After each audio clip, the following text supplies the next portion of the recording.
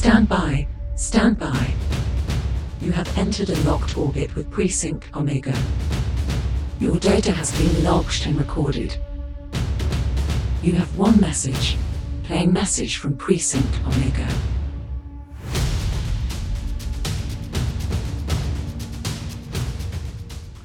Welcome to another episode of the Precinct Omega podcast, and I am delighted today to be joined by not just a guest, but guests. In fact, we've got Nick and Rich from Warsurge. If you've not heard about Warsurge, it's a new miniatures war game coming out of Australia, and I sort of picked up on it on my social media feed a while ago, and it had some really interesting features that tap into stuff that I've been talking about on the Precinct Omega podcast for a while. But without wanting to steal any of their thunder, let me hand over straight away to introduce Nick and Rich from Warsurge. Say hello, guys. Hey, how's it going? Welcome. That one's Richard. Good point.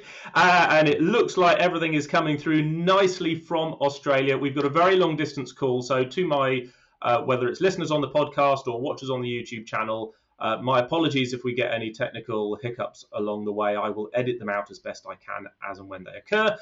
But I've asked Nick and Rich on to talk about Warsurge. So to get us started, guys, please tell me, where did Warsurge come from? What inspired you to write a miniatures war game, and why did that game end up being Warsurge? Well, I think the initial sort of desire to create a universal miniature war game came about from our player group. We had a fairly decent sized 40k group here in Little Warrnambool in Australia. And yeah, we just had a whole lot of players that were starting to branch out into other game systems, and a lot of other players not wanting to get on board with the new ones. And it just sort of created divisions between people, and just, it wasn't fun for everybody. So this is like a peace offering to the community, is it? To say, here is a game that everybody can gather around and bring whatever they want to the table. Well, yes, because I used to run a club just in a garage, actually, and we had people playing with all kinds of different games. But Warhammer 40,000 and Fantasy, and there were other games like Infinity and a few other ones. But there were people who would come in with a game system and not be able to play it with everyone. Like someone would come in like, oh, does anyone else play this? And everyone's like, no. So some obscure group of models that they'd never heard of, and like, oh, the miniatures look great, but too bad. That's kind of what sort of got the cogs turning initially. And then there was people trying to proxy things in as well that just, it didn't feel right with the way that they were proxying and that kind of thing as well. So we thought, stuff it, I reckon I could do the math. So I'll reverse engineer 13 different game systems, create averages, make a very big Excel document, and then design our own system. So how long have you been working on this? Because, my impression from the website is, this is a very polished, good-looking, well-presented piece of design. So how long has all of this taken you? Oh, thank you for that. That's quite nice. There's only 3 of us that have been working on it for about, 2 of us for 6 years, nearly 6 years. And then our oldest brother joined the project about the last 2 or 3, was it? Nearly 3 years ago. Yeah. So you guys are bros? Yeah. Yes. Yeah. We are literal brothers. And we've got one other brother that we keep in a basement doing coding. So, Bring out the GIMP. Yep. Yep. But 6 years of development. Take me through how that has looked for you in terms of sort of where you started, how you started getting things onto the tabletop, and at what point did you feel along that way that you had a polished game that was sort of ready for public consumption? Only about a year ago, we actually went live, and that's when we finally went, this is actually a product that we could sell now.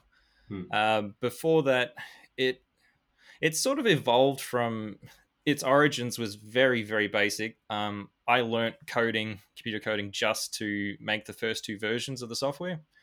And yeah, it was very basic. Like, it looked like something from Windows 98. Like, it was really just sort of like, oof. It predated the internet. Yeah. But that's what it looked like. But yeah, and even like our rule system before it was very very ordinary at the start. We didn't have affiliates to begin with. Now we're affiliated with nearly 30 companies. And that's how we're allowed to get around the IP issue of using other people's miniatures for our photos, because we do not want any lawsuits. IP is a hot topic for certain big companies at the moment. And we actually, like our earliest stuff, we're like taking photos of other companies' miniatures. And we're like, I don't reckon we can use this stuff. It's just, even though we were going to be releasing the rule book for free, and digital, it was just like, no, we're going to hit so many issues if this actually got big. And just got to cross each bridge as we got to it. And once we had the affiliates, we were like, okay, now we need to up the painting and the photos, and we just had to go that next level up. So pretty much all of my free time for the last because the painting only started probably about 3 years ago. I've been painting pretty much all my free time for the last 3 years. People don't appreciate how long it takes to just create the painted miniatures to illustrate a set of rules. It's incredibly time consuming when you're also trying to do everything else around a game design. Yes. Yeah, there's so many things, like, sort of just grew all the different tasks that we had to do, like, testing rules, testing the app, taking like the pictures of the miniatures is also another skill set that we all sort of had to become aware of in that way.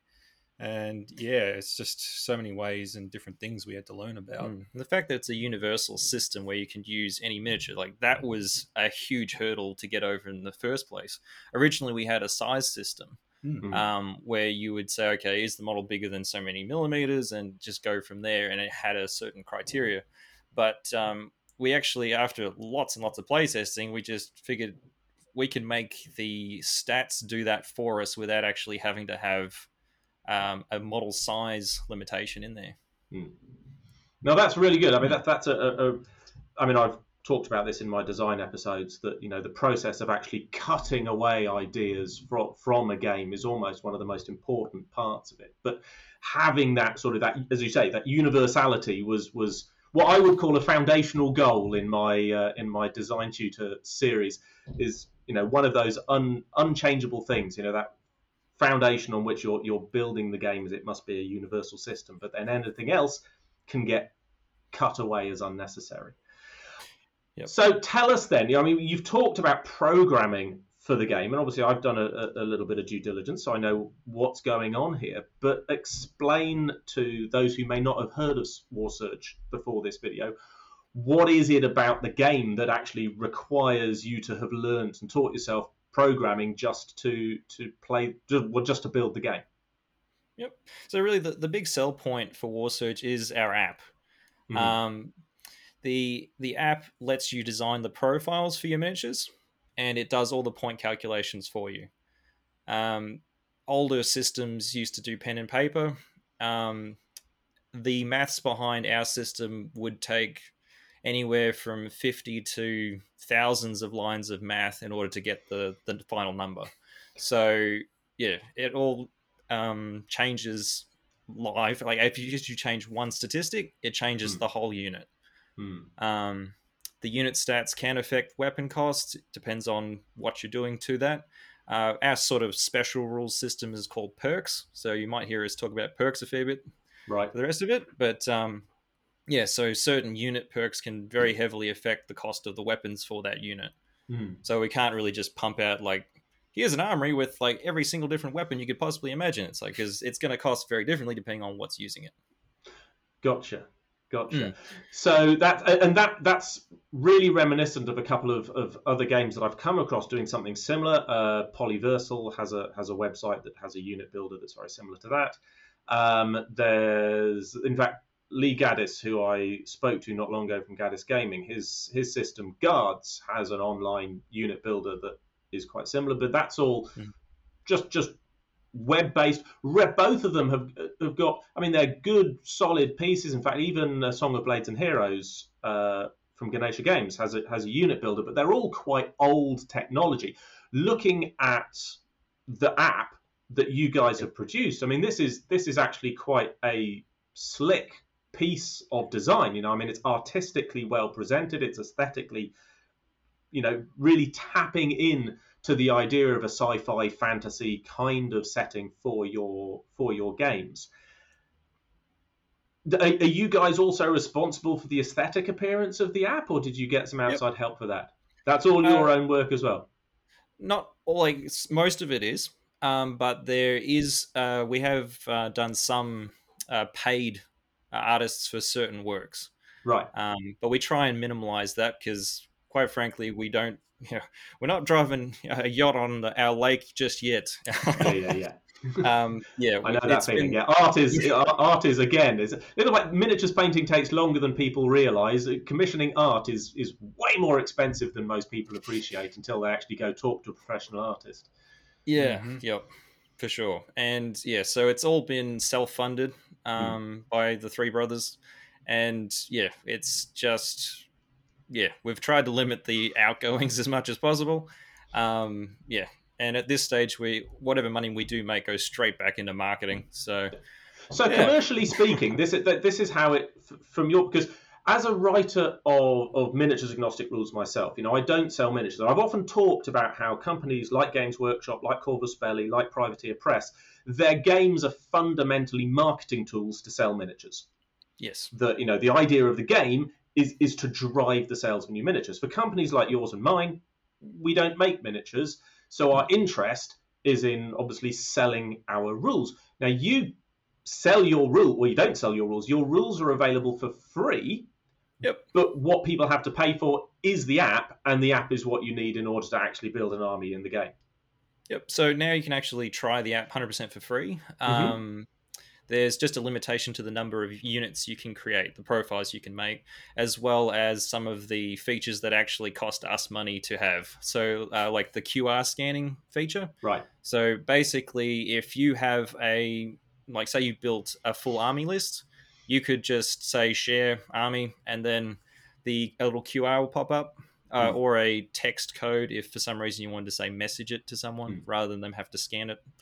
It will then populate the entire army that you've made just with the QR into their phone. Yeah. So, and that's a paid for feature. That's a paid for one. Yeah. Yep.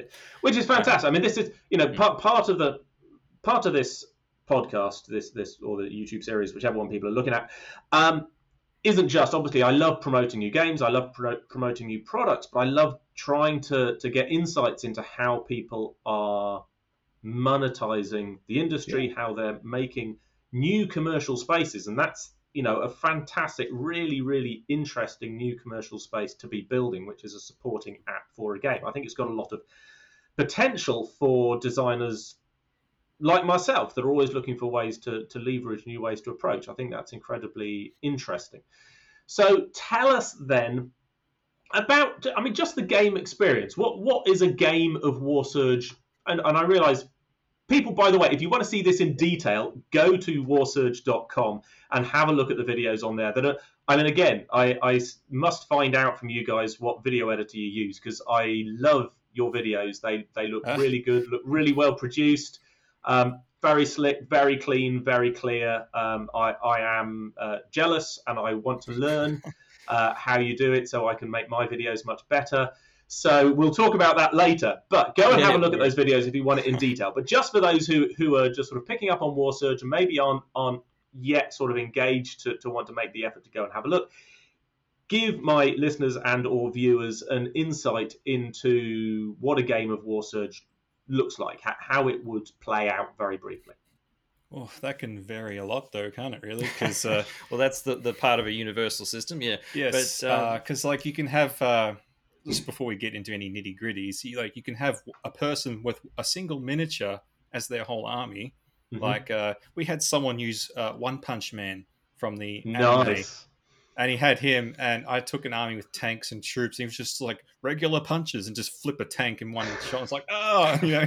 And he lost because the game was to get objectives, but Of he course. had a blast because he was just using one guy. He couldn't, the way the mission went, he couldn't win, but he was just ripping everything apart. So he was just having a great time. But yes, so with War Surge, I suppose what we have endeavored for the table is that people can play it either with standard or advanced play styles, and what that does is it's kind of like skirmish or battles is kind of like what we're focusing on in that sense. But so one player could take, say, an army of individual models, Mm-hmm. or take an entire table filled with tanks, hundreds of troops, you know, anything they want. From a gameplay perspective, if we were to look at the two different play styles, do you want to look at that now, or do you want to? Yeah. Oh, well, let's start with the basic game. I mean, it's Yep. you play a turn in a series of phases, if I've got that right. Yes. Yep. So, So, take yeah, us the through the standard- phases of the turn. Yep. So standard plays with the different phases. So each game turn has a deployment phase, a movement phase, an attack phase, and a dash phase. Right.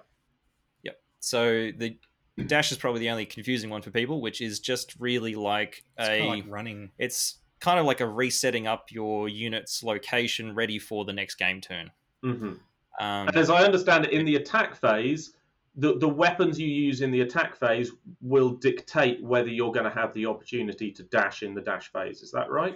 Yep. Yes. So weapons have a type which is either assault, battle, or heavy. So Mhm. assault means that you've got free range of movement, so you can move and dash. Mm-hmm. Battle, you can move, but then you can't dash if you use the battle weapon. And then if it's heavy, you got to stay completely put if you want to fire that thing. And in terms of combat resolution, it's a D6 system. We do have a D10 conversion system for Oh, it. nice. I was gonna say, not I've often in the app I've often yet, accused D6s of being unimaginative. So, but that's interesting that you've got the opportunity to sort of change out for different statistical variability for a different dice system. Do both players have to use the same dice though? In theory, no. Well, we recommend they did. Yes. Yeah. We say that in the D10 that you can, that we recommend that you use both. But what people can do is we also have a what we call a mod. So these are like optional rules you can put in your game where you can use D6 for some aspects and D10 for others. So it's like, oh, you know, I'm using two different kinds of dice, you know. Some people like that extra complexity. I'm usually not a fan of things that are overly complex, but some people just really love that stuff. So yeah. Tell me about it. That'll be me. But the D6 resolution system, in terms of combat, it's a fairly familiar roll to hit, roll to wound, roll to save, roll we for actually don't radius have a save. roll Is that to right? hit. Okay. But like that is actually an optional thing, considering we wanted a universal system where people could represent anything from any other game system.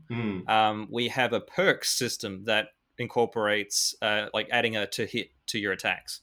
Right. It obviously makes your weapons much cheaper. But yeah, that's totally up to you. And that's the whole premise of with the game is that you can play it as simple or as intricate as you like, because with the customization, if you take no perks, the game is really simple. It's just really, you're checking the power of the weapon against the defense, seeing if the AP can breach armor, etc., and that's it. Whilst if you have perks, you can add abilities to recover health. You can do all these special skills and teleport around table. Yep. Traverse terrain, destroy terrain. There's over 300 perks. So the customization of the app is humongous. Right. So I mean, what I was sort of pushing towards is that that watching the basic gameplay video, a person could come away with the impression that this is basically Warhammer 40,000 with alternating activation in the movement phase. So the standard does have a lot of similarities to the 40k, but we like to think it runs smoother and fairer. We analyzed 40k really heavily because we played it for 10 years. Yeah, that's what actually got me in the hobby back in the day, in the year 2000, back when I was at school and all that. When Y2K didn't destroy all the computers. You're all youngsters. I thought we would have been about the same age. Anyhow, so standard, it does have a very 40k feel to it. Yeah. At least older 40k. Because that's what we grew up on. And that's what we enjoyed. And then that's sort of inspired us to make a transition to, because that's what most of our friends played. So we thought, okay, well, how can we transition them smoothly without actually breaking, the system for them? We basically thought, well, what do we not like about 40k? And what do we do like about 40k? And just, sort of modeled our standard off what our dream 40k system would have been. But then we studied a lot of other things as well. Yeah, through the process of getting to where we are, we have looked at a lot of different systems. And then we decide, well, it's very limited, the tactical options in something like 40k or our standard. So we thought, okay, let's amp it up, but it's obviously going to be a more confusing system for people, a little bit more tactical nail biting happening. So let's call it advanced. And that's the second play style we have, which just lets people have that full tactical flexibility. So which tell is us more. Unit. Tell us more about how advanced differs from the basic game. What does it add? So somebody who's sort of come away from the basic game thinking, it just looks like 40k. What's going to grip them in the advanced game that's going to make them go, "Ooh, right, this is a bit more different. This is a bit more exciting." Tell me. Well, where standard is alternating phase by phase, and players alternate activating units in that phase, doing specifically what they're supposed to do. They're like movement. Advanced completely breaks that sequence. You pick a unit, and you can do any two actions from a list of actions, and it costs points, command points, to perform the action. And what we've got going is that the more that you use a unit during the same turn, the more points it costs to keep using it. So it to people that want to do like a cheerleading thing and have one guy doing everything, it's going to cost you a lot of tactical sort of points to do that. Usually very inefficient to do that unless you happen to have like a perfect weapon that cuts the armor and the perfect power to defense ratio for someone else. It's usually not going to be very efficient to do the whole cheerleading system. But it's an option. You can do it, but it's well, usually like very inefficient. Guy running Saitama as a one punch man, systems that just let you do stuff that's fun, regardless of whether it's efficient or necessarily going to win you the game, is very appealing. So, are the perks something that's part of both the basic and advanced, or do they only come into play in the advanced game? They work in both. Yes. Right. Okay. And whenever there is a specific thing that advanced or standard has different, we put in on the perks description saying, in advanced games, do this. It's like... Because some of them originally were like, okay, in the deploy phase, your model can now do this. And then in advanced, there is no deploy phase. So people would be like, what the heck? But so every perk we have made a way for it to be used in advanced that works similarly for a tactical perspective. But it just, it won't be exactly the same. Now, a question has occurred to me, and for the benefit of my audience, I always try and chat to my guests before we start recording and give them a hint of what I'm going to ask so they can sort of prep themselves. This question has literally just leaped into my head. I have not prepped you guys for this. I'm sorry. But what's just occurred to me? So, so if somebody is interested in War Surge, you've got this app, this army building app, in which they can tweak every stat. They can add over 300 different perks, and it's all going to shift and change the points values of your miniature. How do you prevent new players simply being overwhelmed with analysis paralysis? We have example profiles in the app, which are fairly basic. And really, unless you add lots and lots and lots of perks to a single unit, you're not really going to feel too overwhelmed. Most people usually just add one or two special rules to get the feel of the model going. And then on the other extreme, we've had newcomers rock up and they like over customize. It's actually gone the other way. Like I thought people would like, oh, I'll just chuck that perk in, see what it's like. Instead, they're like filling out the whole thing. I'm just like, whoa. It's like, but it has been a challenge in a way, because it's just there is a lot that you can do in this system. We've got some fans who have developed a QR exchange system for the app. So people that are going from an existing system like 40k, Age of Sigmar, or even Dungeons and Dragons, and then so they've got these models and they're like, okay, well, I don't really want to reinvent the wheel. I just want it to play the way it plays in that system. Hook me up with a QR for my army. And they've got that. Like they've made that, and they're adding to it slowly. Granted, slowly, are there even QR codes? It's amazing that they are. Are there even QR codes for individual miniatures? You can do that. Yeah. So I could say, look, I just want to add a gelatinous cube to my army. Can anybody sort me out with a QR code for a gelatinous cube? Save me the trouble, Yeah, cool. Our Discord's pretty active, so I'm sure someone would do that for you. So we're talking about what you call a universal system, and I earlier, before we started recording, introduced you to the idea of the miniatures agnostic game as a term in wargaming. And I obviously write miniatures agnostic games. Good example, my game Horizon War Zero Dark, which is a miniatures agnostic sci-fi game. Now, even though it's miniatures agnostic, it is a sci-fi game. The rules have robots, it has hacking, it has grenades and technology and lasers and all that good stuff. So you couldn't just dump a dragon into it, or a double-headed axe-wielding barbarian, or a tribe of orcs. Wouldn't work. Yeah. But in your design, obviously in War Surge, it really is universal. It's intended for miniatures to be brought in, not only for miniatures to be included from any kind of setting, period, or background, but even for those things to be mixed and matched in a single army, or pitted against each other, with one side playing sci-fi and one side playing fantasy, and it all sort of still gels together. Yep. How does the game make sure that the feel of an army being one thing or the other is still retained by the play experience?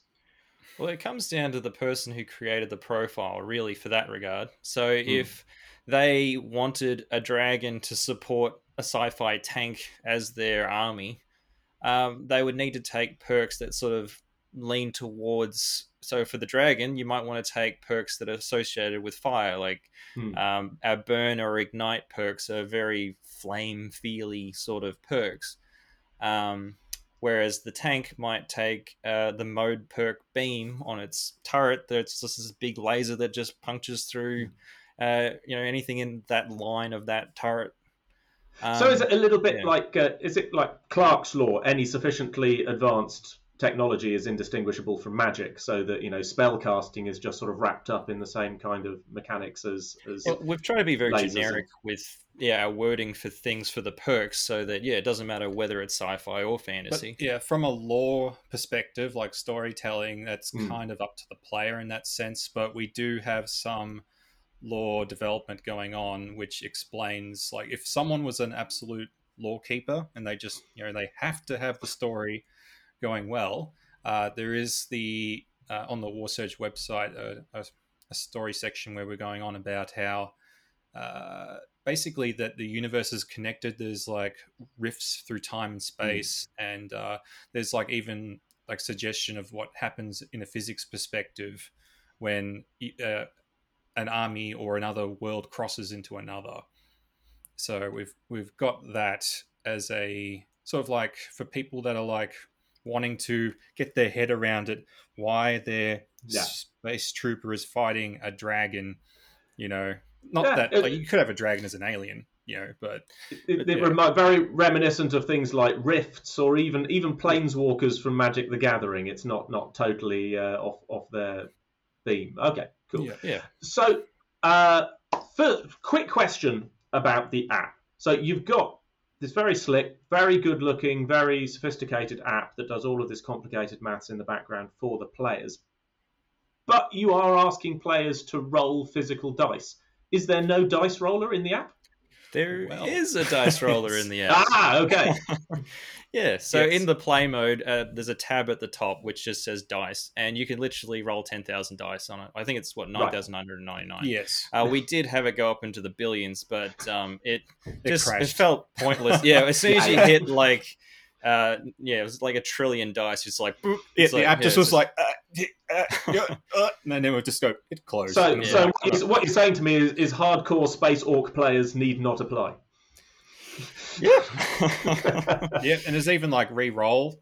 You push re-roll on the ones you want to re-roll if there's a perk that lets you re-roll dice, and there's also a history button, so that if you see someone like mashing the dice button, you'd be like, spamming, what are you doing there? And you look at their history and you've rolled tons of times. It tells the time and date and everything of when those dice were rolled. So if you see it within seconds, you're like, I'm pretty sure you didn't figure that out pretty quick and change things. So yeah. Okay. And then, on a completely different twist, somebody mentioned at some point that in the advanced game you've got solo rules. Well, actually, it's any play style, standard or advanced, have solo. It's not so much solo rules as we have solo games and missions, like narratives. Okay. How does that work then? Basically, in our rules, we've got like a section talking about narratives, and what that does is give people guidelines of what to expect in them. And it is that each book gives you like a set of instructions to follow, sort of like, what's the point limit? What perks, are there any perks that you're not allowed to use? And it puts all these guidelines, and without trying to give too much away, we tell people, bring these models to the mission. And play it. Models that look a bit like this. Yeah. So the idea is that then we have stages. Like stage 1 is you've arrived at the village, and stage 2 is this, and stage 3 is that. Fight broke out, blah blah blah. But from a how it works perspective is that considering it's obviously one person playing against themselves in a way, we have a very basic AI system. So there's a few keywords that we have that are described in our narrative book as to, so if the type is aggressive, the unit is always going to behave like this. Right. And then we expand with the specifics for, really detailed encounters. Like this boss monster, you roll a D3 to see what it does. Like if you roll a 3, it'll go for the person at the back, of the party. Or they might even be, the enemy has these weapons. With this weapon, it's always going to behave this way. With another weapon, it's always going to behave this way. So, we've got plenty of variety in how we actually make that AI work. That's the keyword thing is interesting. It's a system that was also used by Ivan Sorensen in 5 Parsecs from Home, which I interviewed him not long ago, and I really liked that idea. It was one of those ideas that I kind of went, I definitely could have made use of that in one of my games as well. But that's an idea for me to plunder in the future. But it's good to see you guys using that as well. Fantastic. Right, I'm getting through my questions very nicely, and we've got some good stuff going on. So let's talk about the future of War Surge then. What are the plans for it? What can people expect to see coming up in the future? And I know that you guys are now into a marketing push to try and raise awareness of War Surge. So tell us about what you've got on the horizon and what people can look forward to. Cool. Yeah. So where to start, really, isn't it? Yeah, there's a lot happening over land down under, but we've at the moment we've actually just gotten enough sort of requests in that we're like, we're finally going to do a physical rule book. People still want to actually have something to physically hold, have on the table, and reference the rules and look at the pretty pictures. Yeah, and we're just natural hoarders, war gamers. We just love stuff we can put in our hands. Yeah. Yeah, so I've been contacting a lot of book printing companies just in the last week, actually, and it's definitely going to happen. It's just a matter of when. We'll probably be doing a Kickstarter for it, just so that we don't buy 10,000 copies and only sell 10. But so keep eyes peeled for that one. And on the actual gameplay front, we've got plans, or we're working on a tournament system and a campaign system. So fantastic. It's expansions. I mean, I can see, and from everything you've said already, I could see that the game is being geared towards being a tournament-friendly experience. It's quite a tightly controlled thing. The fact that everything is digital means you've got good records that can be easily shared with tournament organisers and fellow players. So, is there enough interest and excitement locally that you might be able to get a tournament going in your own scene? We'll definitely be getting tournaments happening in Victoria, the state of Victoria. It's just, once COVID, the lockdowns. Our Premier, Dan Andrews, is very keen to keep everyone locked inside their houses. So, as soon as that's no longer a problem, then, we'll be definitely hitting the tournament campaign sort of track, where we'll get people testing a tournament system with us. It'll still be using our core rules because as you mentioned, it sort of feels that way already. But we've done a lot with regards to balance. Balance is really important to us, and we really always wanted to do some kind of form of tournament, and just still to have it like a balanced, fun tournament system. It's the dream. And you talked also about campaigns. Now, you look at something like Infinity. I know you've been mentioned is played locally. I don't know if you've looked at Infinity as a model. Their Infinity tournament system isn't very dissimilar from a campaign system in that you have, thematic missions that change each season along a very broad theme. Are you looking at doing something similar? Well, with the campaigns, as sort of like an expansion / material for people to use with War Surge, we would be introducing missions and probably encouraging people to create their own campaigns. But what we'll also be doing is giving management tools, I suppose, for say making map campaigns, managing resources beyond the immediate battlefield, kind of like going for the big picture. Almost like sort of empire building in a sense is kind of what we want people to be able to have the option of. And that would come into tournament as well, in that, say we had a set campaign system where it was you attack a defender, run through 4 different scenarios. That could easily be used as a tournament campaign. It just depends on how many games that people want to play. If they just wanted a classic, can you beat them up? We've got the deathmatch mission type, which there's no worries with that. But people do like the longer campaign systems, so we're just trying to meet every need that we can for the miniature wargamers. But we will also look at the narratives as well, not just for single player campaigns, but also because we've got some interesting competitive games. We made one called Basket Brawl, and that is a basketball inspired, I don't sports know, arena. Sports miniature game. We might have a campaign based on building a team up, right, and going right into the finals or something, and you could even do it with the tournament. It's people have got their teams of players, and you're just working up through the tree kind of thing. So fantastic. That sounds. I hadn't come across your Basket Brawl idea. That Dread Ball meets Blood Bowl meets Guild Ball, all in. You get people who've still got teams from those but aren't playing can get their teams together and play a completely different game. No, exactly. That sounds really interesting. I like the sound of that. Fantastic. Okay, now last question, and this isn't really anything to do with War Surge. It's just kind of something that occurred to me when I was prepping for your interview, because I know that the miniatures wargaming scene in Australia is very healthy, is very active. There's a lot of really interesting stuff coming out from Australia in miniatures designs and painting and hobby content. But I was racking my brains and I couldn't think of any other games, miniatures war games, that had been designed in Australia. I thought, well, we got Flames of War from Battlefront in New Zealand, but in the larger part of the Antipodes, I was coming up blank.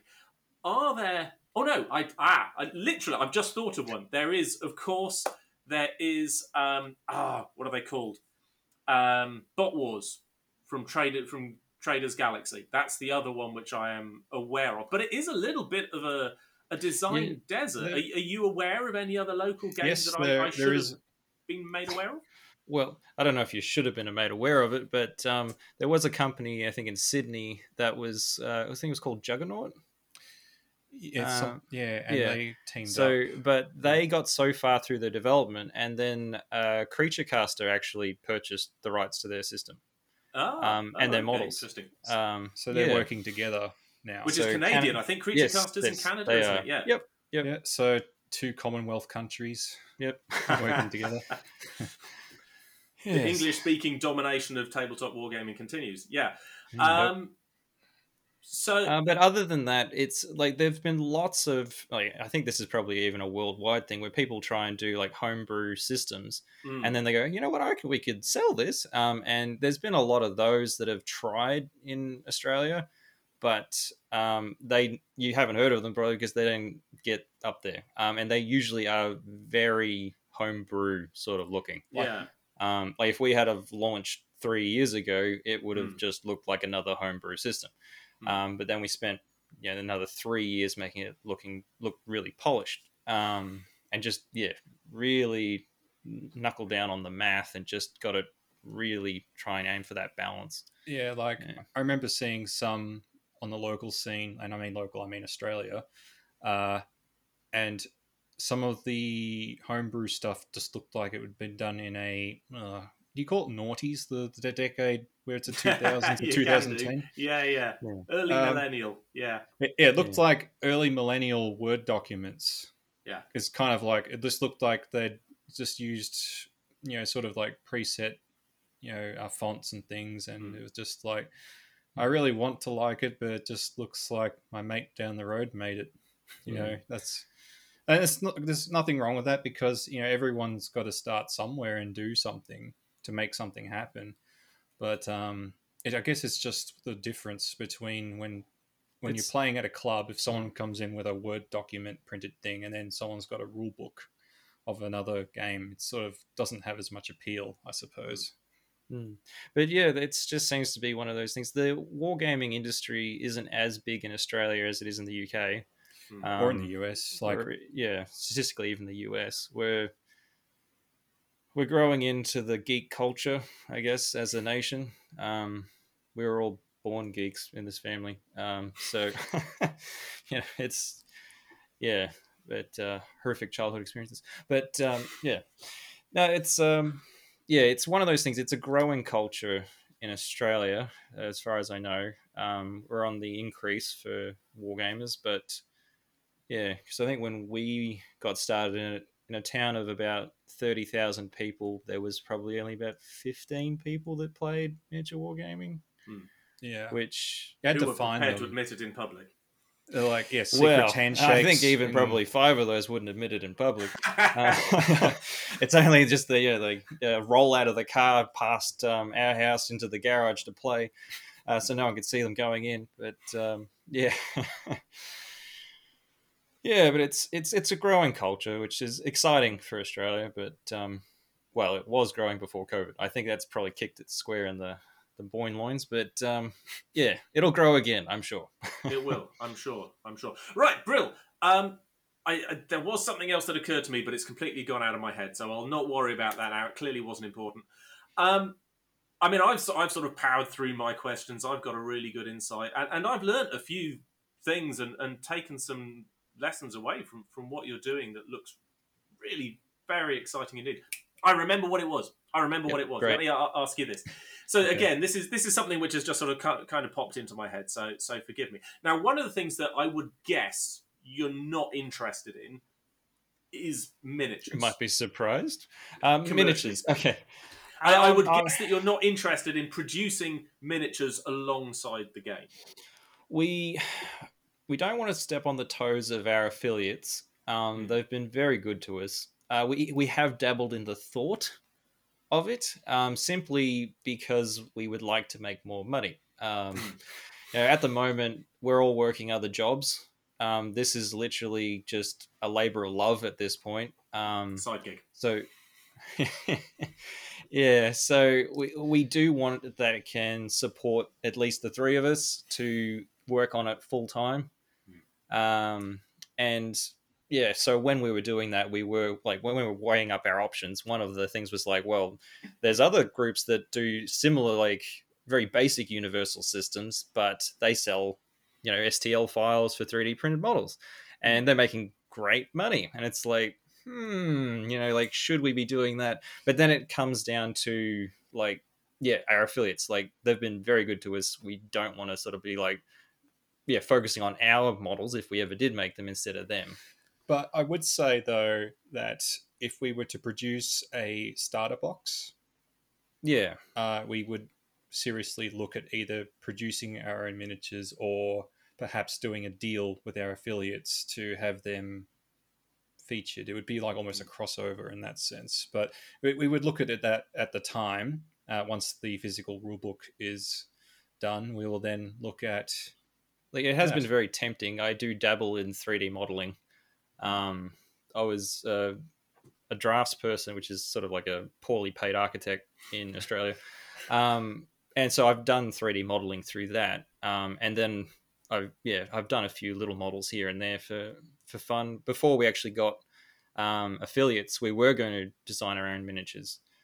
Just to be able to have miniatures in the rulebook. There's a lot of people, when we were talking about it, because we've got friends and family into the hobby, and they're like, all right, so what miniatures are you going to put with it? Because that's all they're into, is just like, adding to their plastic crack collection.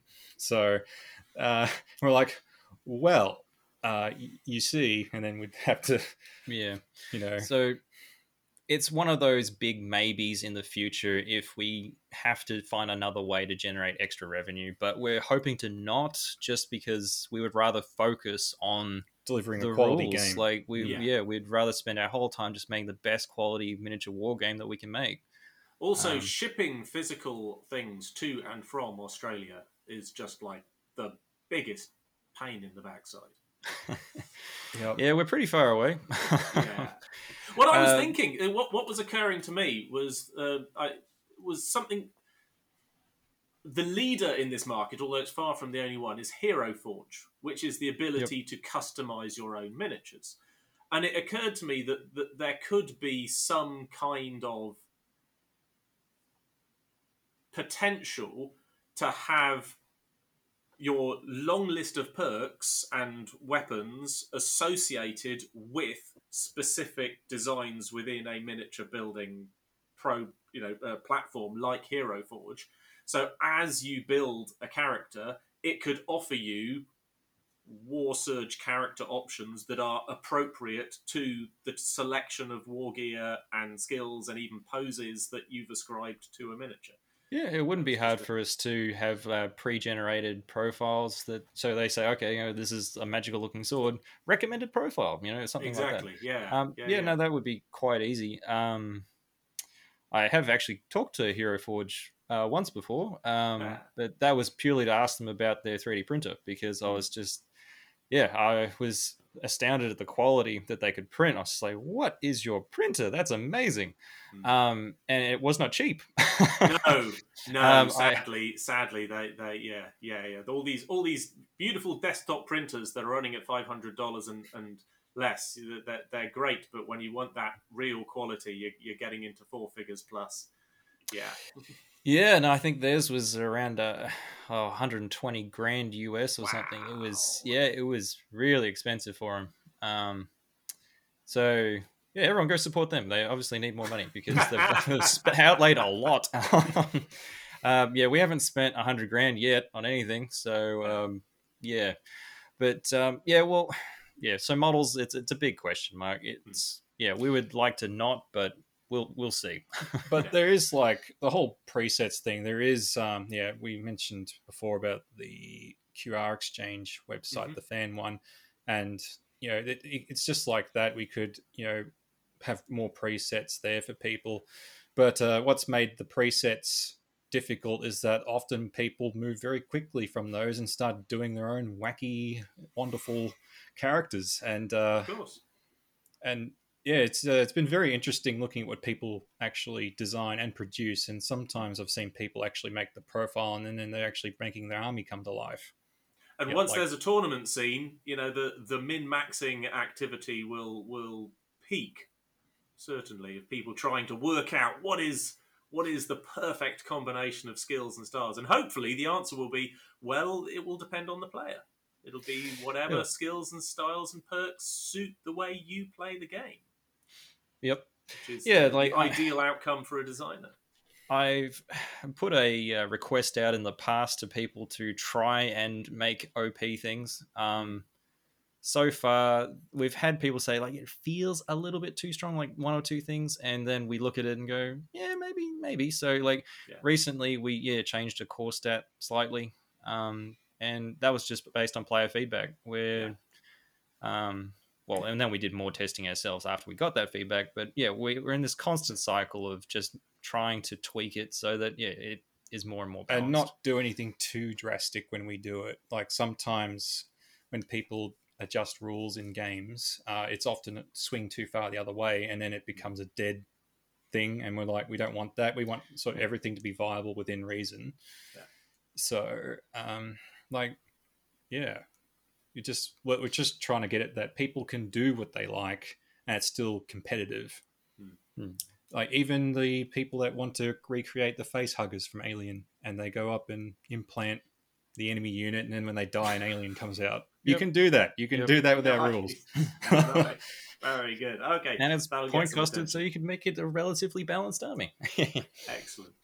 Fantastic. Right. Despite having these random things popping into my head, I have managed to exhaust all of my questions for our conversation.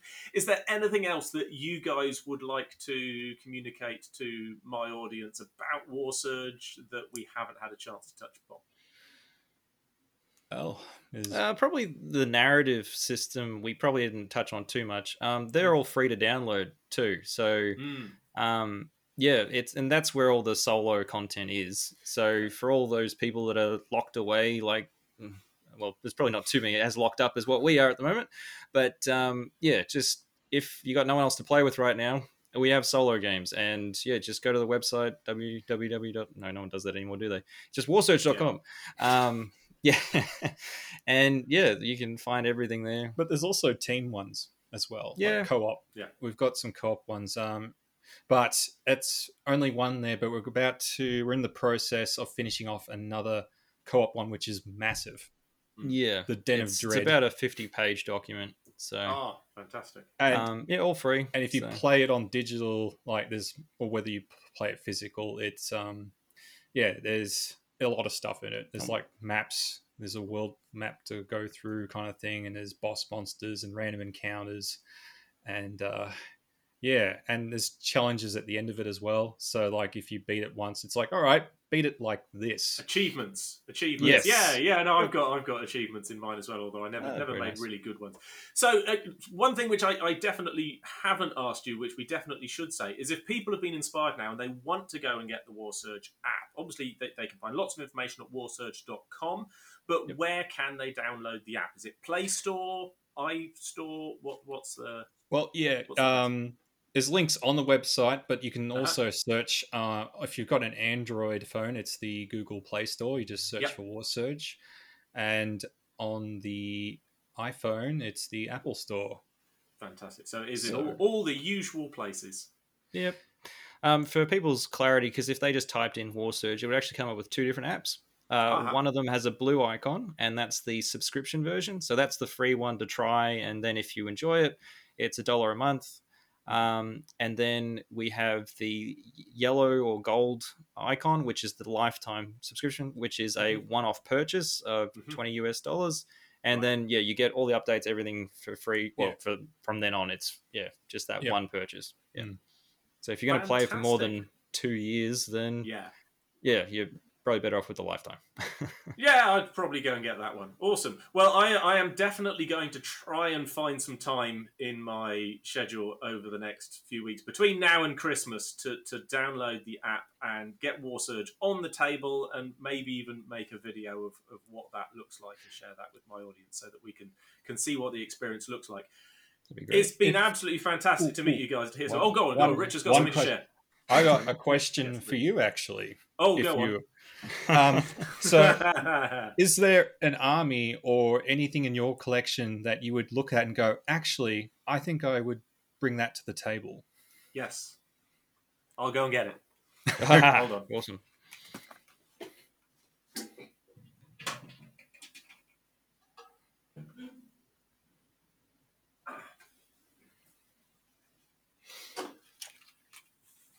I've wanted an excuse to get this on the table for a long time, and none of my games actually suited. So this is my excuse, not only to get this on the table, to actually finish painting it, because it's not quite finished. This is my Dreamforged Leviathan.